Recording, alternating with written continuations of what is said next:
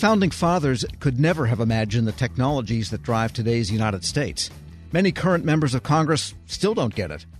But a lot is happening, and happening fast on that front. Joining me in studio with the latest, Zach Graves, Policy Chief at the Lincoln Network, and Daniel Schuman, Policy Director at Demand Progress. Good to have you both in. Thanks for having us. Great to be back. And let's start with this topic we've talked about before, and that is the possible reestablishment of the Office of Technology Assessment.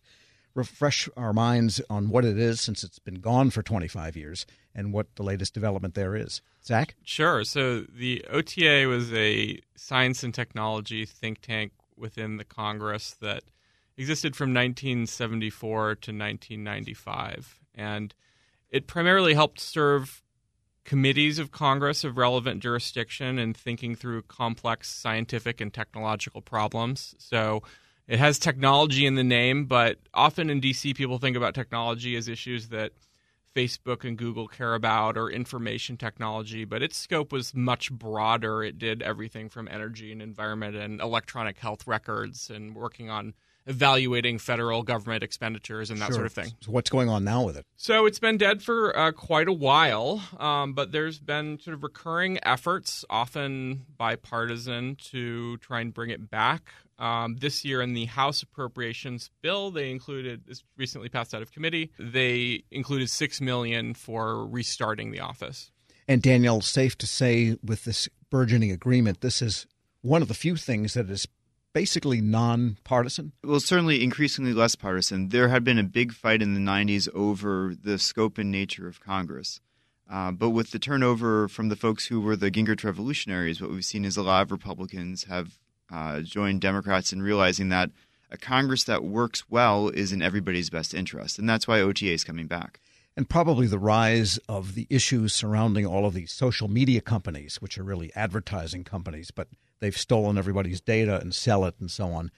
These are complex and difficult issues for Congress to understand, much less possibly legislate about. So could that be one of the driving factors as to why there's both sides of the aisle supporting the idea of having an OTA that could tell them what Facebook really is? Yeah, the ability to ask smart questions and understand the answer to those questions is something that definitely drives Congress, as is the embarrassment that has come from when their bosses have asked questions that have had not the effect that they would have wanted in the political space. Yeah, and I guess maybe some other questions like on the trade front with this Huawei company. I mean, what does it do? How does it fit into telecommunications? It gets very complicated, technical, and that would be something I think OTA might be able to explain to Congress. Technical issues that are raised by a number of these questions. The value of an OTA, more than just sort of informing legislators with smart questions to ask at hearings, is helping them understand the trade-offs associated with different policy approaches. So there's a lot of things we could do to,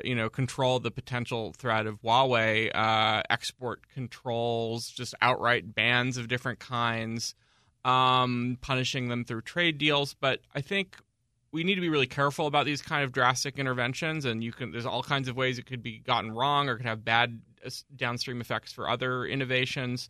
And so we need to empower legislators with the right kind of expertise to understand the ramifications of different policies they might want to pursue. And what about the Senate? Because it takes them to go along also with the new OTA. Right. So the bill we expect to pass out of the House will go to the Senate. It's a little less clear where the Senate is on this. There was a report that the FY 2019 appropriations bill commissioned with the National Academy of Public Administration to study this issue and to look at if and how we should bring back a technology assessment office. And the Senate is a little more conservative, and so I expect they might want to wait and see what the report says, which is coming out in October, before they make a decision. We're speaking with Zach Graves, Policy Chief at the Lincoln Network, and with Daniel Schuman, Policy Director at Demand Progress. And Daniel, let me ask you about another matter before Congress now. You have been at the hearings, and that is the Select Committee on the Modernization of Congress, which still puts out PDFs nobody can search. And so there's a lot of things to modernize about Congress. What are some of the latest developments there? So the Select Committee, as you know, it was recently created at the start of this Congress. And its focus, I like to call it the Fixed Congress Committee, because their job is to figure out what's not working in Congress to make it better. And one of the places they started is exactly on the point that you mentioned, which is that they're looking at how to make it better for people to find the information about what Congress is doing, to track the people that are trying to influence Congress, and to make it easier to understand what the bills are. So, for example, right now, if you want to figure out what an amendment does to the bill, it's really hard. You got to hire very expensive, very smart, very capable lawyers to do it. But what they would do is you'd be able to push a button, you'd be able to see in real time how an amendment would change a bill and how a bill would change the law, which makes it easier for everyone to understand what's happening. Because some of these changes, when you hear about a bill that has far-reaching consequences and you actually read it, it's really not about the consequences that are in the language of the bill, but, well, in subpart Chapter C of Title VII of Bill XYZ, change paragraph 6 to say this instead of that, which mechanics know what that means. But that's very hard for the general public, even if you could find that, to understand the implications. It's very hard for members of Congress as well. Most of the time, they have a very short period of time to read and understand the legislation. If you get a 1,000-page bill dropped on you 2 days before you're going to vote on it, there's no way you're going to find all the little intricacies that are sort of tucked in there. It's fine to have a disagreement on policy. There is nothing wrong with having a real debate over, is this the right or the wrong approach? But you shouldn't win just because you're able to know more than the other side because you helped to draft it and they don't have the time to go through it. And how could technology potentially actually help that?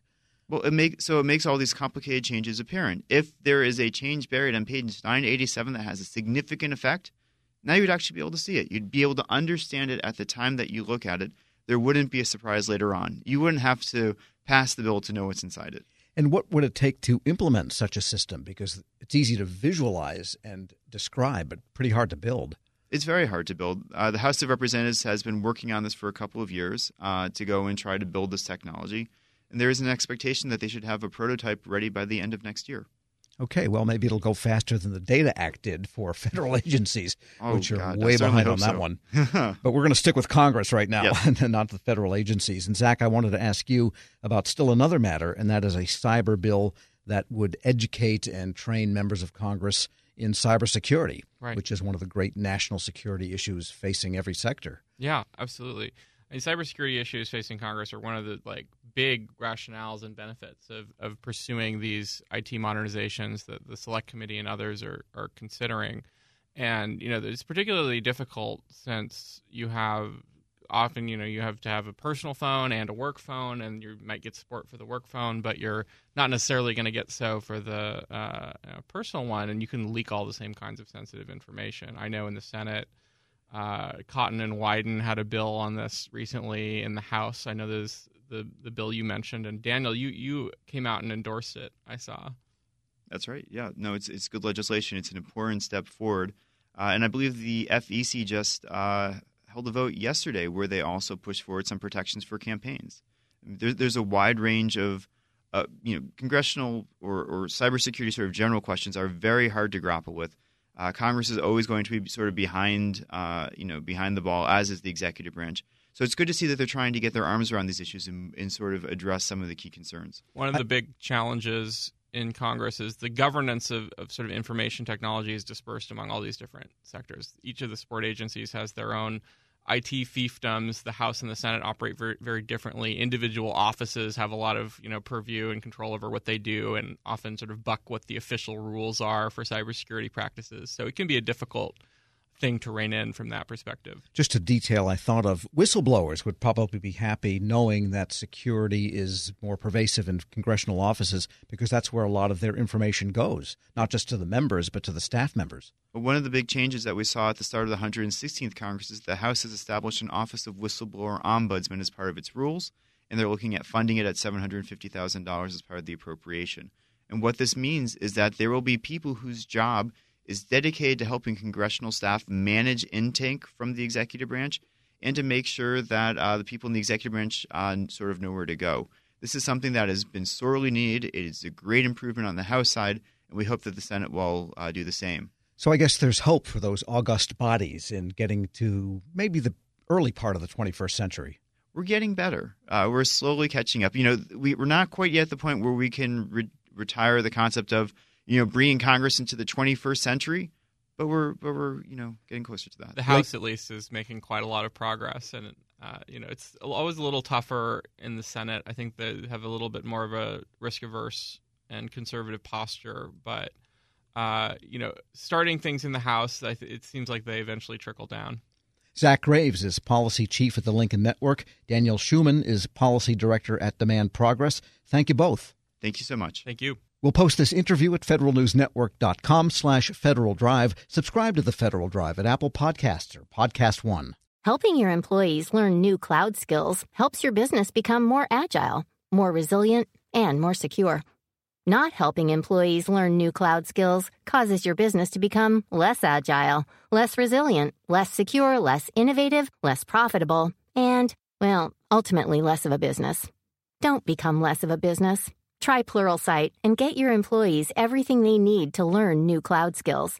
Learn more at pluralsight.com/vision.